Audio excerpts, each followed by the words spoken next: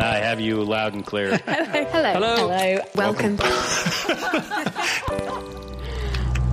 Science. And that is to say, physics, medicine, nature, or space, time, the brain, life, the universe. On the programme this week, the artificial spider silk being made in the laboratory and a drug that stops Zika virus infecting a developing baby. Plus, our Marine Month continues and brings us face to face with one of the deadliest animals on Earth. Hello, I'm Chris Smith, and this is The Naked Scientists. The Naked Scientists podcast is powered by ukfast.co.uk.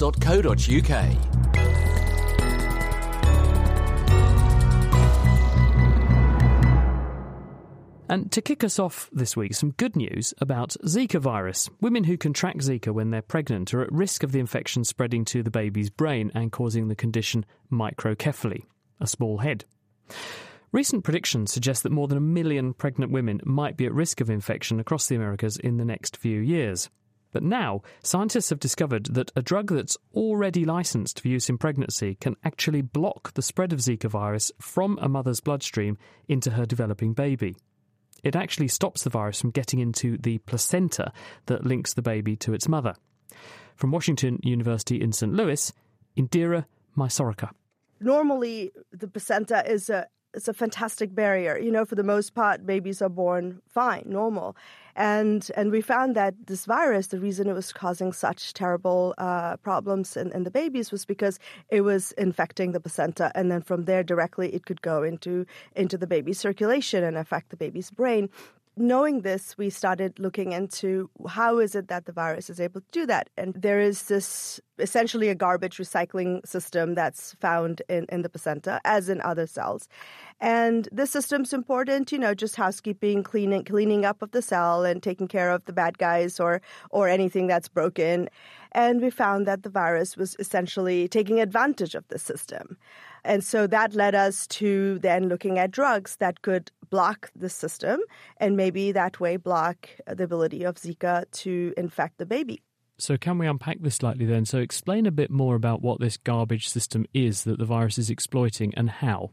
Yes, pretty much every cell in our body, all different kinds of cells, have this garbage recycling system. And again, this is there to essentially protect us. But many, many viruses and bacteria have developed ways to hijack the system. And it turned out that Zika is no exception. It actually is, a little bit counterintuitive, but it ramps up this garbage recycling system because we think it needs the end products of the cleanup and is able to use it to grow. And so then we found this drug, which happens to be used as an antimalarial, hydroxychloroquine. And this drug has been known to block this recycling system. So we treated our animals that had been infected with the virus, our pregnant animals, with this drug and found that within a course of a few days, it was completely able to block virus ability to grow in the placenta and was able to block any effects on the fetus. So you take these pregnant, in this case, Correct. You're doing experimental animals, you administer this antimalarial drug, hydroxychloroquine. This Correct. we know, because people have studied this for years, we know it inhibits this garbage recycling system in cells. And That is when correct. it's doing that, the virus cannot penetrate through the placenta. It stops it infecting the placenta, and that's its relay station into the baby, so the baby is indirectly protected. That is correct. Is it safe in pregnancy, though? Because many people, when they're pregnant, they're very worried about taking drugs for That's obvious correct. reasons. That's correct. So is this drug safe? Yeah, it has been shown to be safe in pregnancy. It has in the United States. It's been FDA approved, and obviously it's as an antimalarial. It's used all over the world. And additionally, this drug is used to treat pregnant women who have lupus, and the baby's followed, and there doesn't seem to be any adverse consequences to the baby as far as we know. How long is the window period? And by that I mean after an individual contracts Zika infection, how long have you got to intervene with this therapy before it potentially can leapfrog into the baby via the placenta? Excellent question. We don't have all the answers yet, but from our studies, we can say that if we treat the animals, infected animals, almost immediately or a day after the infection, we're able to block the infection. Because one of the problems with Zika is that more than 80% of people who catch it have no symptoms whatsoever. So if we relied on people reporting, I might have been exposed, then we're going to miss the vast majority of cases. So we would probably have to just encourage people at risk of infection to take this throughout their pregnancy, wouldn't we? That is correct. And that's the one thing that we would definitely have to test, because even though hydroxychloroquine has been shown to be safe, even in the first trimester of pregnancy, there have been no studies that show what happens if one takes hydroxychloroquine throughout the course of one's pregnancy. Nevertheless, it's still a very encouraging finding, isn't it? That's Indira Mysorica, and her study has just come out in the Journal of Experimental Medicine. Now, for its weight, spider silk is one of nature's strongest materials, and its elasticity and energy-absorbing properties make it a very attractive prospect for materials scientists. But our current ways of making artificial silk need very high temperatures and toxic chemicals. At least, they did. Because now a team of real-life spidermen at Cambridge University, this time wearing lab coats rather than spandex, have invented a new, greener, cleaner form of spider silk. Darshur Shah spun some for Georgia Mills. There's a fibre. Here's a fibre here. Oh my God, I can barely see it. Are you sure there's anything there? It's 6 micrometers in diameter. Typical human hair is 80 micrometers in diameter, so it's really, really fine. Oh, wow. And that is why we need to convert it into yarns so that they are usable in engineering applications. This minuscule thread that I'm trying to look at is the new greener way of mimicking spider silk. The new method, which doesn't require extreme heats or toxic chemicals, uses a hydrogel, which is 98% water and 2% silica and cellulose. Wu Chao Oh, a co-lead and PhD student at the Department of Chemistry, told me where they got the idea. Well, if you look at the way of spider produce spider silks, the content inside the gland contains lots of proteins. These proteins have amorphous domains and crystalline domain, which are soft and hard. And so this is what we're trying to reproduce. So you looked at how they do it. There's hard stuff in there, there's soft stuff in there, and it's all mixed together, and you thought, let's do it the same way, and that's how you came up with your recipe, I suppose. Yeah. Just imagine you go to the restaurant and you order some spaghetti. The spaghetti are the soft polymers, while the meatballs are the hard silicon spheres. So when they mix together and there's some interaction between these meatballs and the spaghetti, in that case, the extension of the material can be extended into very large extent. And that's why this material can be pulled into a fiber with very high aspect ratio. This aspect ratio refers to the relationship between width and height, i.e. these threads can get very, very long and thin. And I wanted to see how this liquid hydrogel was spun into a thread. Can I have a look at your machine? Mm-hmm. Fantastic. Do we have to run through the rain to get there? Yes, there are some bits through the rain. Okay. I will protect my microphone with my scarf.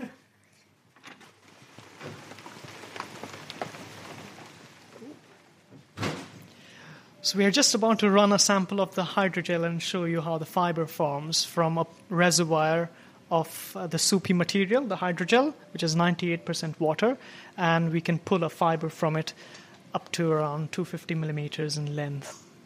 Wow. So the machine itself, it's 2 little crocodile clips stuck onto these sort of pillars reaching towards each other, and I'm assuming that is between these that the fibre will form. See, so we've got a tiny little blob of it. It just looks a bit like clear glue, and now the magic happens. Ready? Here we go. Go.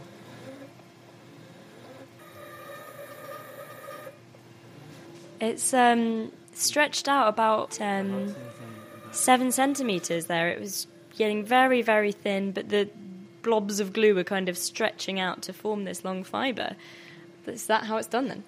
Yeah, so basically it pulls out material from the reservoir, and eventually, because the aspect ratio becomes very large, water starts to evaporate and you're left with an entirely fibrous material based on modified silica and modified cellulose. You've got a greener way of doing it, but isn't the most green way just to get spiders to do it? Why can't we just have a room full of spiders making silk for us? First of all, spiders are cannibalistic in nature, so what we find is that if you have many of them in a very small space, they will start eating each other up or protecting their own territory. And also, milking silk from spiders is quite a difficult task on its own. And finally, have you compared this in strength and resilience to the traditionally made spider web?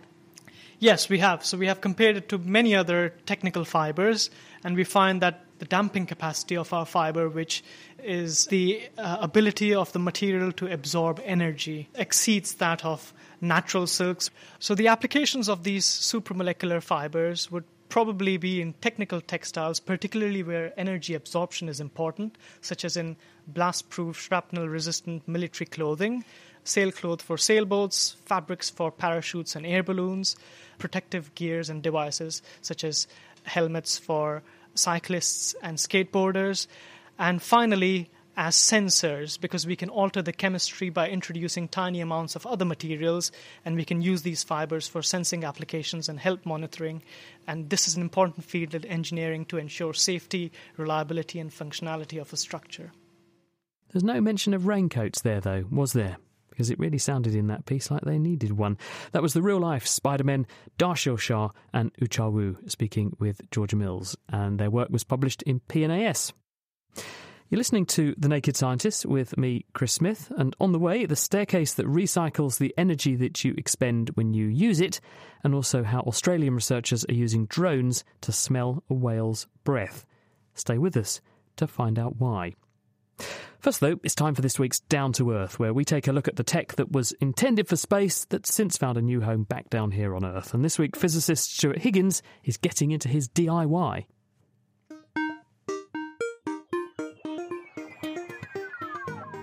What happens when the science and technology of space comes down to Earth? Hi, I'm Dr. Stuart Higgins, and welcome to this episode of Down to Earth from The Naked Scientists, the mini-series that explores how technology developed for space is also used back down on Earth. This episode, how developing an astronaut's drill to dig holes in the moon helped lead to the development of cordless vacuums.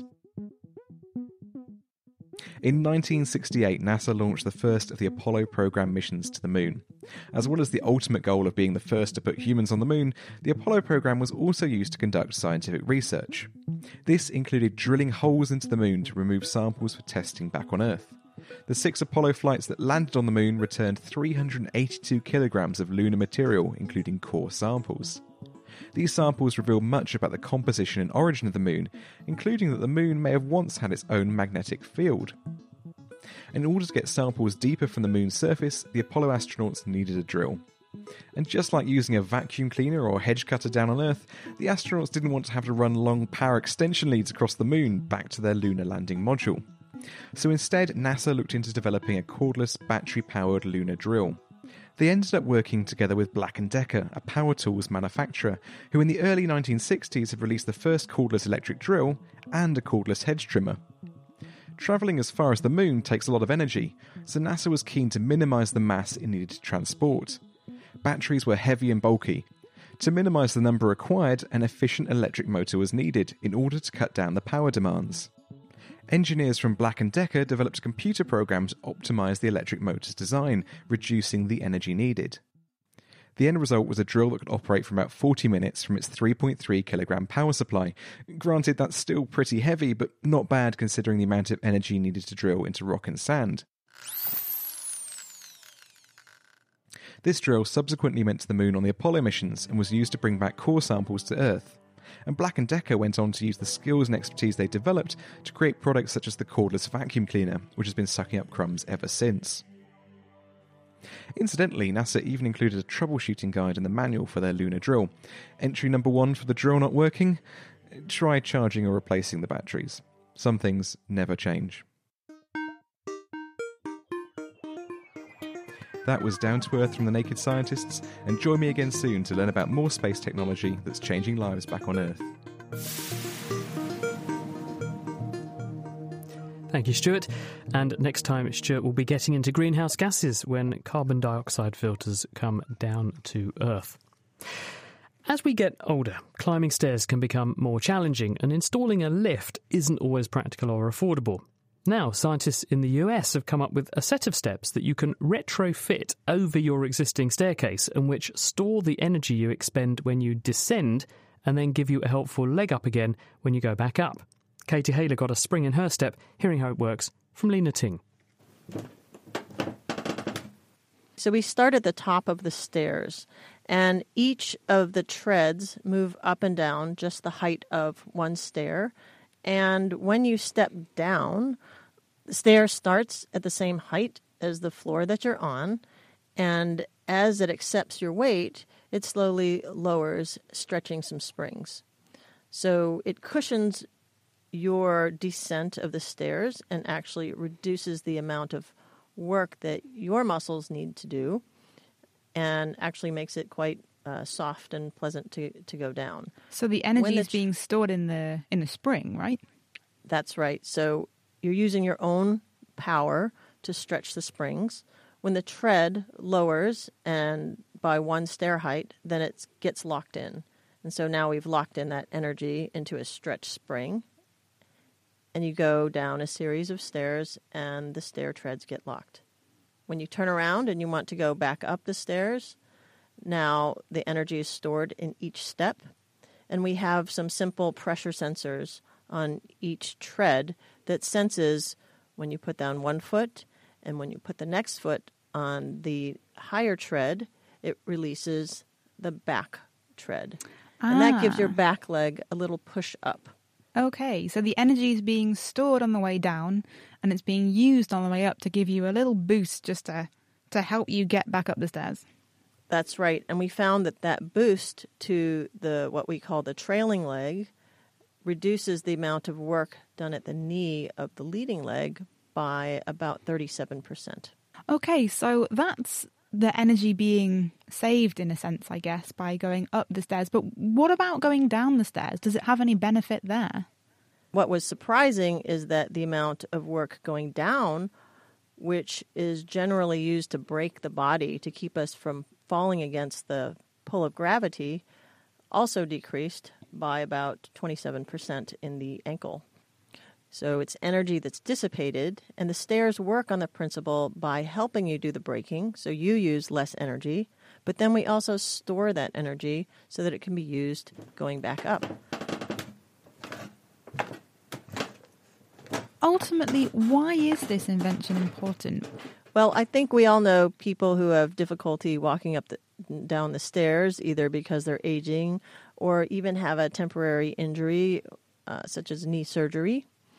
And these allow people to climb existing stairs that are very difficult to retrofit, or you might not want to retrofit them. And it also allows people to take advantage of the mobility that they have. So if you're able to partially walk up and down the stairs, then these can keep people active, independent, and living in their own homes. So it sounds like these stairs would give people who, can do a bit of exercise that freedom still to move around and not be confined to, like you said, a lift chair or something. Participating in going up and down the stairs is very important for maintaining the mobility that somebody has. If they were to start using the chairlift, then because our mobility is use it or lose it, then their motor ability may in fact degrade faster. It's extremely important that we keep active and maintain independence as people age. Well said. Lena Ting there from Georgia Tech, and she was speaking with Katie Haylor. The research was published in the journal PLOS ONE. And now, our resident film enthusiast, Georgia Mills, is heading for the big screen. She's been looking at how well the science of one recent release holds up.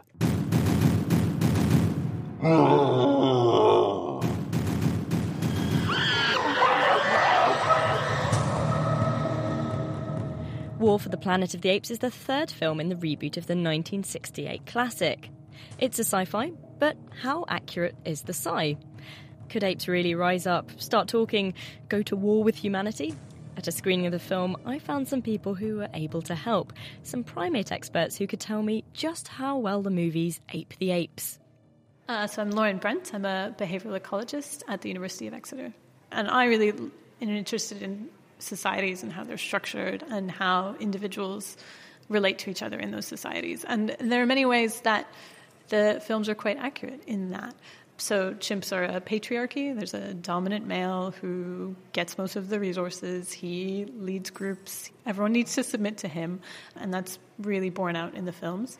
And also they're highly competitive, both within their group and also with out-group members. So in this case, those are humans, but if we imagine in the wild, it would be a rival chimp group that bordered their territory. There were a few things that aren't what chimps do, so they're not monogamous, so you wouldn't have a single female partner where you had all your children with her. But there are lots of reasons why what they've portrayed in the films are fairly spot on in terms of chimp society. And let's focus on speech a bit, because in the films they do speak, the apes, and they also sign. So are these things we think apes can do or could ever do, or is it completely in the realms of sci-fi? I think a lot of it's in the realms of sci-fi in terms of the level of intentionality in the communication. Signing certainly is something you can train an ape to do, but the extent to which they then apply syntax and create sentences, and that's getting a little bit into the realms of science fiction. And certainly the vocalizations, apes are limited in the sounds that they can make for a variety of reasons. So the types of sounds they were making, basically English speech, is something that current apes that exist for a whole host of reasons, probably can't do. I'm Zana Clay. I'm a comparative psychologist at Durham University in the UK. In terms of their vocalizations, the naturalistic data suggests that actually largely they lack a lot of the skills in terms of learning new vocalizations and intentional signaling that humans have to use for language. But actually captive apes, there's some interesting data suggesting that captive apes actually are able to use new vocalizations. They're not necessarily using the vocal tract, but they're using blowing air through the throat and so on. They can produce novel sounds, so it's not completely out of the realm of science fiction. It could just take one or two, a genetic mutation that could actually create more flexibility than we see. So these weird sounds that captive apes make, they seem to be able to control those. And if they could speak, they really would. Like, they want to communicate, they want to ask for food and so on. The best they can do is go... So there is an intention there, but they're lacking the machinery. So a big part of this film is motion capture, and the actors are acting like apes. So say I'm Andy Serkis asking you for advice on how to look like an ape. What advice would you give? How do you act like an ape? Yeah, I spend a lot of time watching individual apes. I mean, a lot of it's postural. So there's a lot of... I mean, you can really ape an ape by using the right body movements. It's hard to ape an ape in a bipedal posture because mostly really quintessential mannerisms you see in apes is how they use their body physically on the ground. There's also some specific sort of facial expressions that apes show, not all of which map directly onto what we see in humans. So it's hard for these actors to appreciate the differences between certain emotional expressions or facial expressions that you see in great apes like chimpanzees. But there's some really interesting crossovers. And then I think also the use of like eye gaze and an attentiveness is a bit different in apes. So I think it's important to look at how they respond to others. Chimps are easier to imitate like vocally than like gorillas, orangutans and bonobos. Give me your best chimp. That's right. It's fantastic. I would do a full one, but I'm not going to. Do the chest beat of I'm not going to do it because that would be really loud. And I mean, maybe if I'd had another glass of wine. I could also do food calls. So like, that's like a happy food call of a chimp. And a laugh. I could do a laugh. Yeah.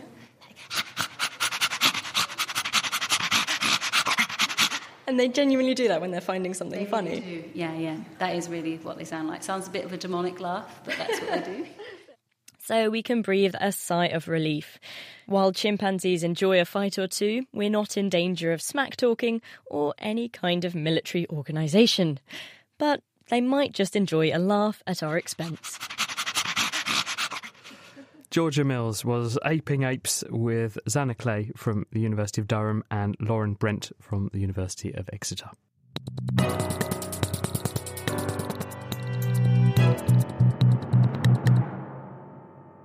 You're listening to The Naked Scientists with me, Chris Smith. And this is actually the third programme in a series of 4 where we've been looking at the largest habitat on Earth, and that's the ocean. Last week we were swimming with the biggest fish in the sea and investigating glowing corals. Well, now we're heading for the open ocean, and on the way we're going to hear how Australian scientists are using drones to give whales a health check and the killer that's lurking in the deep. Its sting is worse than anything Hollywood has dared to imagine. Make no mistake, this tiny beast is a killer. The sting itself is often painless and leaves no mark. Half of the victims don't even know they've been stung. Sounds awful, doesn't it? We'll find out what it is later on in the programme.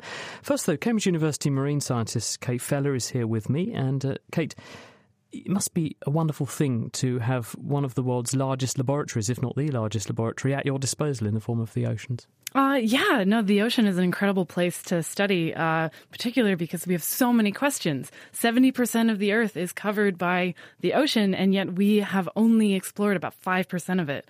So there's a lot left to discover. One statistic I saw was that we know more about the surface of Mars than we probably do about the seafloor or what's going on in our biggest habitat.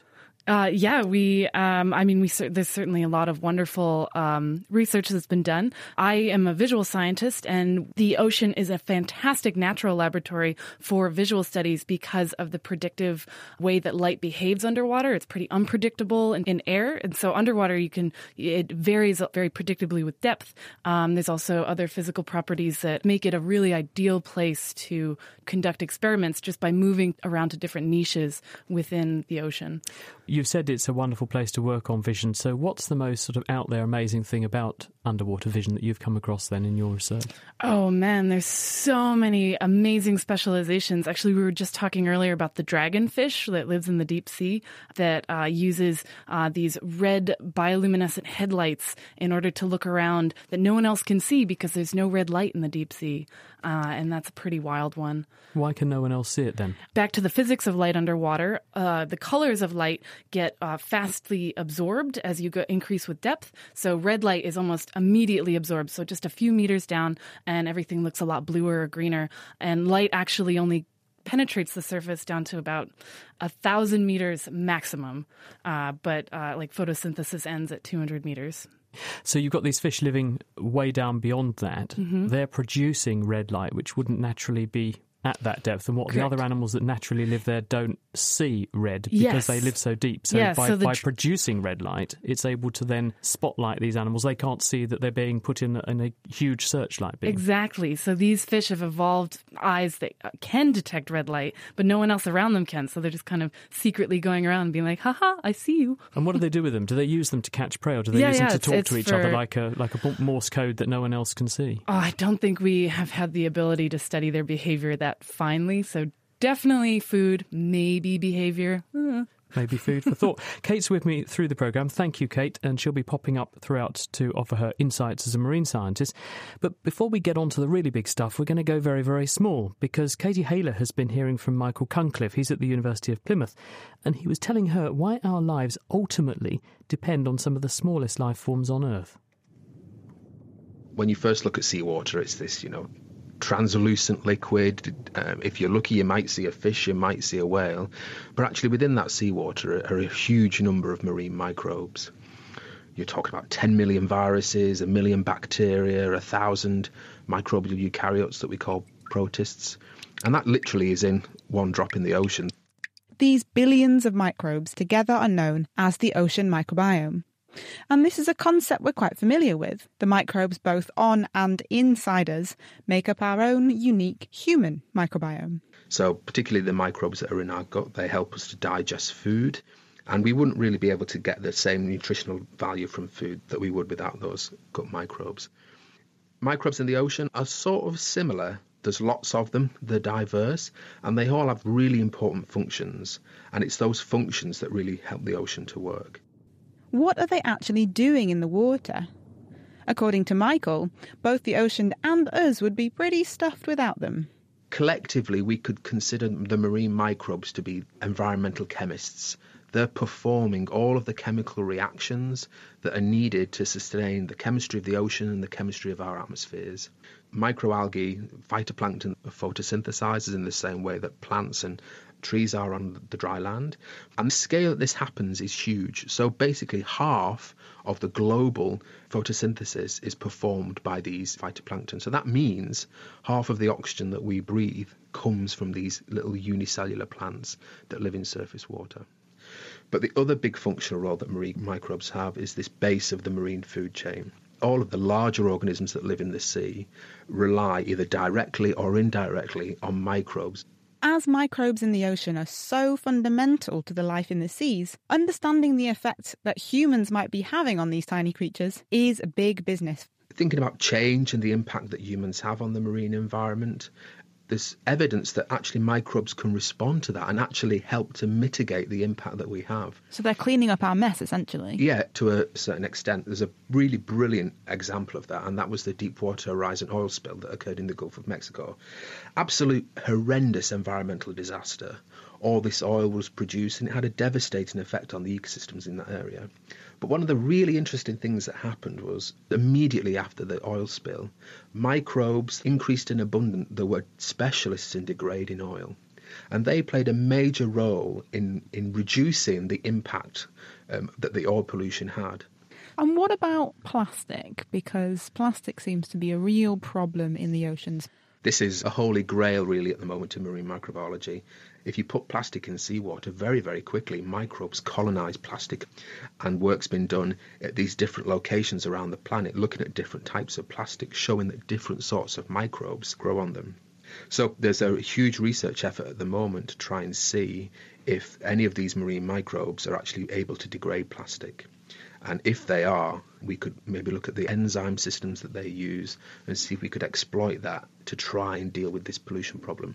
There's so much we don't know about this mysterious environment under the waves. Perhaps ocean microbes could hold the key to a treasure chest of untapped scientific potential, and scientists are scouring the seas in search of the next novel compound, a process known as bioprospecting. There's a whole area of marine microbiology now where people are looking at the functional roles that microbes have and saying, well, actually, can we bring them into the lab? Can we bring them into industry? Can we bring them into biotechnology? And can we actually use them to our advantage? One of the really exciting areas is basically looking at marine microbes as a sort of antimicrobial compounds. So I'm sure everyone's familiar with the major problems that we have at the moment with microorganisms that cause disease, that are resistant to antibiotics, and the problems that people have, especially when they're in hospital. There's a real demand now to try and deal with that. Scientists are looking at microbes that live in the ocean and seeing if they have any solutions. So are there any of these organisms producing antimicrobial compounds? One of my colleagues at the University of Plymouth is looking at marine sponges, and they're trying to identify, are there any antimicrobial producing microbes in marine sponges? Incredible stuff, isn't it? So the next antibiotic could well be sitting there out in the ocean right now. That was Michael Cunliffe from the University of Plymouth. He was speaking with Katie Hayler. Marine scientist Kate Feller is with me. It was striking to me, Kate, one of the points that Michael made there was that of every breath we take, about half that oxygen has come out of the ocean. Yeah, it's pretty cool. The ocean's pretty busy. Indeed. But given that, and given our, therefore, dependence on the viability of that system, what might climate change mean to those organisms that are those marine plants, tiny plants that are capturing sunlight, capturing CO2, releasing oxygen, and we're breathing it? Well, so the ocean is really good at taking the CO2 out of the air, and then actually the movement of the animals that are then interacting with the phytoplankton that are using that CO2, their movement pumps these elements into the ocean. And there's actually a bit of concern about with the increasing temperatures that the ocean ends up getting more stratified, or there end up being more layers, and so then animals won't move as much in the ocean. And that could there affect the efficiency of this ability to draw down carbon dioxide and chuck out oxygen. Mm-hmm. So we could end up in a negative feedback loop then. Yeah. Bit dismal. Yeah. Well, going up a gear in terms of size, you actually study for your research not the microbes so much that Michael was talking about, but actually bigger things. These are called zooplankton. They're small creatures. They're we traditionally call them plankton, but these are actually little animals, aren't they? And one of the things that they actually do is to move up and down in the water, what we call the water column. So tell us about that. Yeah, so it's called a diel or daily vertical migration, and it is the largest migration that happens on the planet. It happens every day, and it's maybe only countered by human commuters as far as biomass. Well, go on then, put some numbers on it. What's happening, who's moving, and how far are they travelling? So it is a lot of stuff is moving. So you've got living at the surface in that top 200 meters are your phytoplankton. That's kind of like the grass that all of your herbivores are going to be eating. And so the tiny zooplankton like copepods, like plankton from SpongeBob SquarePants, they want to eat this phytoplankton. However, there's a lot of bigger things that want to eat them, and they use vision in order to locate these copepods. And so as a way to avoid being eaten by a visual predator, they go down to where it's darker at greater depth in order to avoid these predators. And they do that during the day. And then at night they come up to feed. And so it helps them eat while not being eaten. How far do they travel? When you say they go down, are we talking hundreds of meters that these little animals might move up and down? Yeah, so that's interesting. So the really little ones, I believe, are more restricted to that top 200 meters, but diel vertical migrations have been documented down to 200, 800, and even 1,400 meters, which counts as the deep sea. And it's all based off of the sun cycle. It's quite impressive for a small creature that, you'd really need a magnifying glass to see clearly. Yeah, well, it's more of like a chain reaction. So the little guys will be more towards the surface, and then the bigger ones that eat them will migrate with them and follow them, and then the bigger guys who eat the bigger guys. It's like a chain reaction. And everyone's going up and down every day. And everyone's going up and down, and everybody's dying, and everyone's pooping. And so all that death and poop just rains down on the deeper parts of the deeper layers of the ocean, and that's what everyone else eats. So they're going to move up and down with all the poop and death and stuff that's coming down because that's how they get the things they need to survive. And ultimately, is there a rainfall that lands on the ocean floor? Because if you've got lots of stuff at the surface capturing energy, because you've got plants up there, you've got animals up there, they're capturing energy from the sun, they're capturing carbon from the air in the form of carbon dioxide, some of them are not going to get eaten. Are some of them going to land on the seafloor and effectively carry carbon downwards? Yeah. So that's how this biological pump of carbon works. Is that a carbon-based organism near the surface dies and then just starts to slowly rain down on the animals beneath it, and then somebody swims by and goes, "Oh, that's delicious, thank you." So it's actually a very important sort of drawdown mechanism for planting carbon seafloorwards. Yes. And if we disturb that, we could have trouble. Yeah, well, at least the animals in the deep sea will have trouble. Yeah. Now, you mentioned that some of these animals can use their visual system to spot these things going up and down and follow them.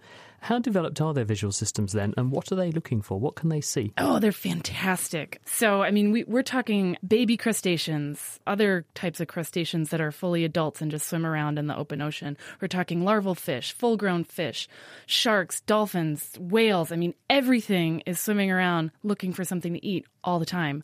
So you've got the full spectrum of kind of eye types. So you've got eyes that are just simple little eye spots that can detect a shadow versus not a shadow, all the way up to a great resolution eye that's more like ours, designed like a camera, that can really see something in great detail. I often wonder when I look at something like a shrimp or a crab and it's got its little eyes on stalks or whatever, how good is its vision? Well, generally their resolution is a bit poor. They have what's called a compound eye. So it's an eye that is made up of a whole bunch of little units. Imagine a bouquet of straws, and each straw is almost like a little camera itself, where it's got a lens on the end and then a piece of film at the base. And so it's sampling each point in space like a pixel. So each one of those pixels get assembled into a picture, and it's just going to be a low resolution image. So there's not going to be a lot of pixels, or as many as you would have in a camera type eye like ours that has much, much smaller cells in it, so you can pack a lot more pixels into it. But obviously good enough that it can find something to eat and avoid being eaten. Yeah, exactly. So you don't need a lot of resolution in order to see something coming at you that you don't want coming at you, or see something that you want to pursue. Who would have thought that there was commuting on such a big scale? And I thought I had it hard. Thank you very much, Kate Feller, who's with us during the programme.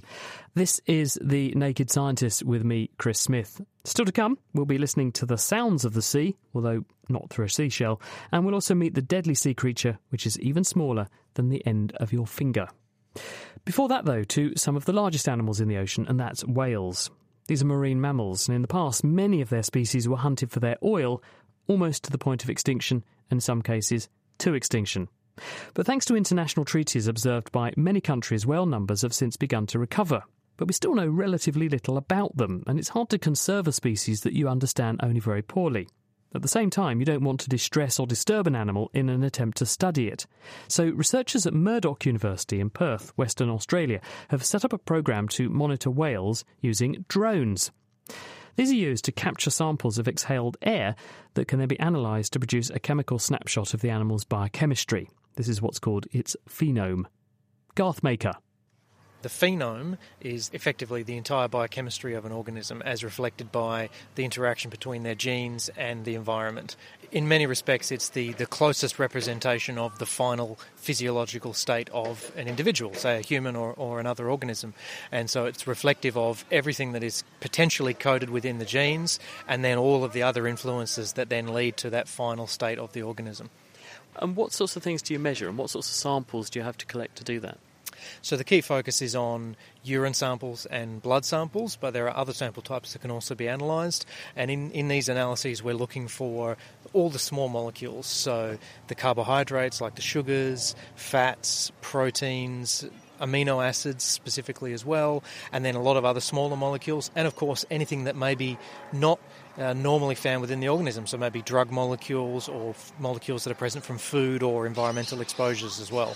So rather than looking for just one chemical, what you're saying is you look at a whole spectrum of different chemicals and you're looking at the levels of each of them relative to each other, and it's like a fingerprint, a chemical fingerprint that you can then say, well, we know this person has disease or condition X, and when we see that condition we see this sort of chemical fingerprint.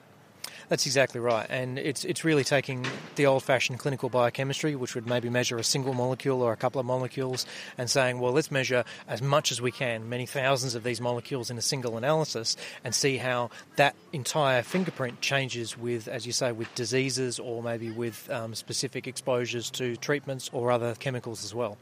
What sorts of gadgetry or expensive equipment do you need to make those measurements? So this is primarily achieved through a combination of two technologies, liquid chromatography, which separates the molecules on the basis of their chemistry, and then mass spectrometry, which actually analyses the molecules and gives us a measurement of their specific mass that allows us to identify them and figure out what they are. And you can do this fast enough to actually make this a practical diagnostic tool? That's the goal of the phenomics concept, is to actually take these analyses, which have typically been undertaken in a relatively slow fashion, and now make them high throughput so that we can do them in a setting that is relevant to clinical diagnosis. Just human medicine, or are there other things you could do with it? Absolutely, it can be applied to any biological system. The driver has certainly been medicine, but there are many other applications, including agricultural settings and also in wildlife biology as well. Like what? So an investigation we're undertaking at the moment is to look at the breath that is exhaled by whales and dolphins. Now, they have a blowhole.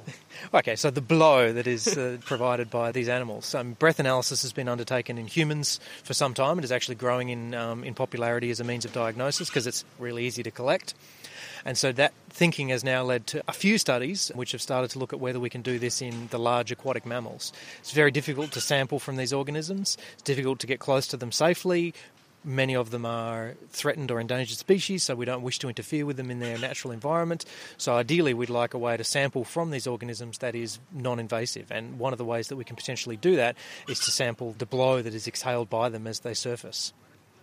This sounds very impractical. What are you going to do, chase a whale down, and then every time it breathes out, you just try and catch some of the breath? It's a very good question. With things like dolphins, which are often found close to the shore, there are dolphin populations around Perth that are used to interacting with humans, so we can do that using basically a pole with a collection device at the end. For whales, the approach is actually to use drones. So the drones fly over the whales as they are approaching the surface and then hover over the animal. Once it then blows out its breath, that can then be sampled and then brought back to researchers on a boat. And what chemicals are in the breath that you can look at then? hormones, so things like cortisol, which can be used to examine the stress levels of the animal, and at the same time some of the hormones associated with pregnancy, things like progesterone, may be able to determine the pregnancy status of the animal without having to conduct more invasive measurements. And there's enough of those things in trace amounts in the breath for you to see that? It's very much a work in progress, but it seems from the literature, the studies that have been undertaken so far, that these analyses are actually practical from breath analysis. And you presumably are not just starting straight out on the ocean with a team of drones. How are you sort of scaling this, or how are you doing the preliminary studies? So we're undertaking some lab-based simulations at the moment to make sure that the technology is up to the task. Then we'll move on to dolphins. They're more easily interacted with, and they're used to humans being around them, so we'll undertake some preliminary work with dolphins. And then if that all goes to plan, then some of our colleagues from the Murdoch University Cetacean Research Unit will actually collect these samples for us using their drone systems. How much breath do you need?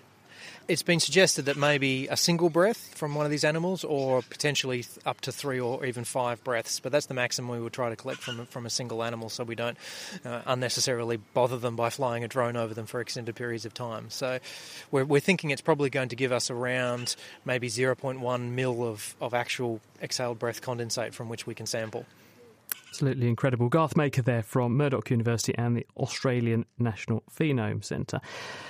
You jealous of Garth's drone? A little bit. I've always wanted to use a drone in an experiment. I have a dream of one day building one of those DIY ROVs or underwater drones. You could make an underwater equivalent of a drone, couldn't you? Yeah. And do it that way. And then you could sample the water column and see some of that poop raining down. Yeah. Now, the next item is all about acoustics. So take a listen to this.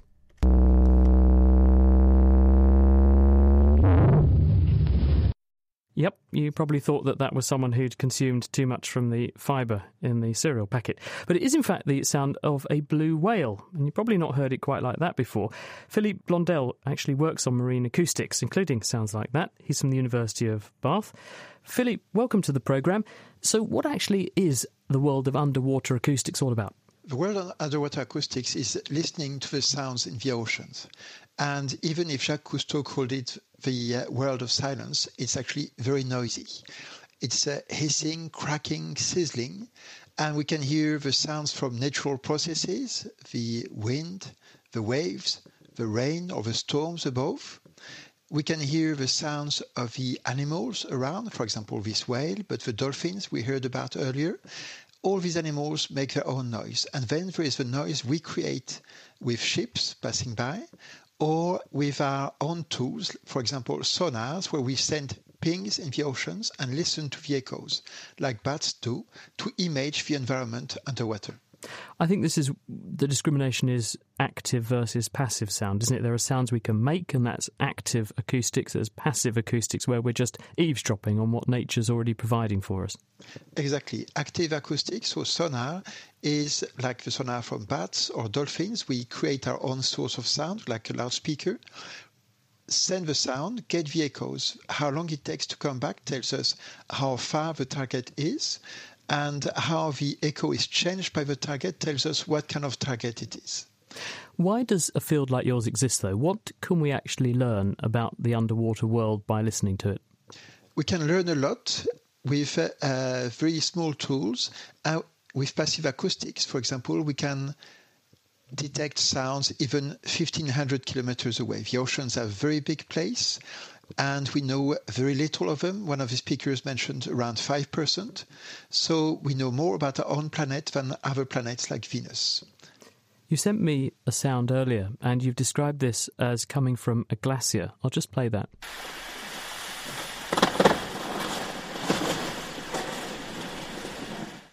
Tell us what that was. This starts with a hiss, which is the background noise of icebergs in the sea, and they're melting, so they're breaking into smaller parts. The small bubbles of air inside create small pops, like an ice cube in a glass. And then the big noise, the big bang, is part of a glacier falling off, which is a natural process. It's becoming larger now with climate change. And these glaciers add a lot of fresh water, and we have big blocks of several tens of tons falling into the ocean. So does this mean, given that you've identified that almost sonic fingerprint for that process happening, that by listening for those sounds underwater, you have some idea of how often they're happening and on what sort of scale, and therefore you have a rate at which glaciers might be melting.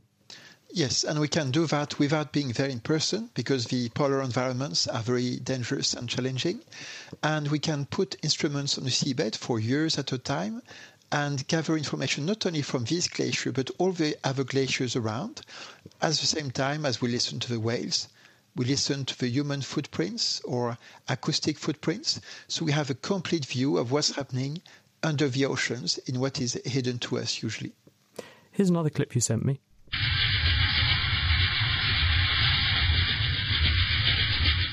That one sounds quite different and it has a regularity to it. I'd say that's man-made. Definitely, spot on. This is a ship, and we can hear the propeller of a ship going like that and creating this noise. The shipping industry is well aware of this problem, so they're trying to reduce their acoustic footprints. But these sounds can travel over very large distances, up to hundreds of kilometers away. And what impact, just very briefly, could they have on animals that are exposed to them? Because they've got to live with this noise going on. It's like living next to a motorway. When there is a lot of traffic, you have to shout very loud to be heard by others. Sometimes you cannot sleep at night. If you're relying not on sight but on sound to find your prey, that's going to affect how easily you can eat and live around these places. So keeping an eye on it and an ear on it must be very important. Philippe, thank you very much. That's Philippe Blondel from the University of Bath. Thank you to our other guests this week, Michael Cunliffe and Garth Maker. And thank you, of course, to Kate, who's been with me here in the studio. Now, we have another sea creature set to take over our Question of the Week slot this week for Critter of the Week. This week, Izzy Clark has very carefully been investigating the deadly irukandji jellyfish. Name: irukandji jellyfish. Phylum: Cnidaria. Location: these jellyfish exist in oceans across the world. Special abilities: the power of invisibility with a silent but deadly sting. Lisa Ann Gershwin, Director of the Australian Marine Stinger Advisory Services, makes the case for this week's Critter of the Week.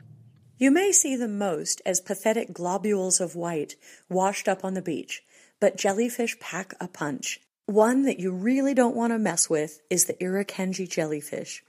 These jellies cause a debilitating illness known as irukandji syndrome, named after an Australian Aboriginal tribe. Imagine a tiny, thimble-shaped creature, smaller than a miniature marshmallow and invisible in water. In life, it has 4 tentacles as fine as cobwebs and 100 times its body length. Cute factor? Check. Homegrown invisibility cloak? Check. But don't be fooled. There's a catch. Its sting is worse than anything Hollywood has dared to imagine.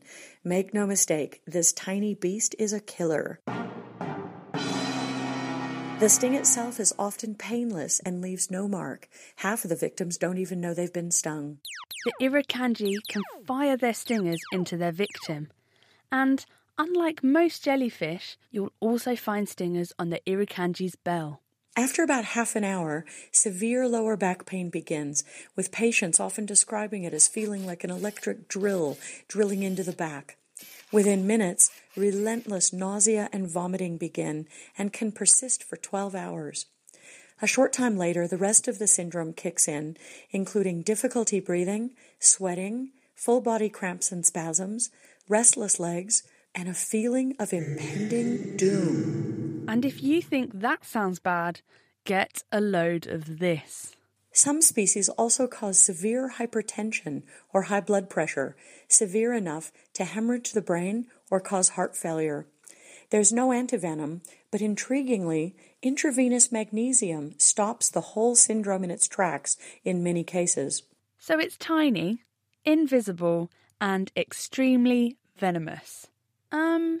Where can I avoid this cool but cruel critter? Even though most people have never heard of irukandji syndrome, species that cause it are found in all the world's oceans, from Hawaii to Boston to the Caribbean, from Southeast Asia to the South Pacific Islands. So why do I think irukandjis are the best critters?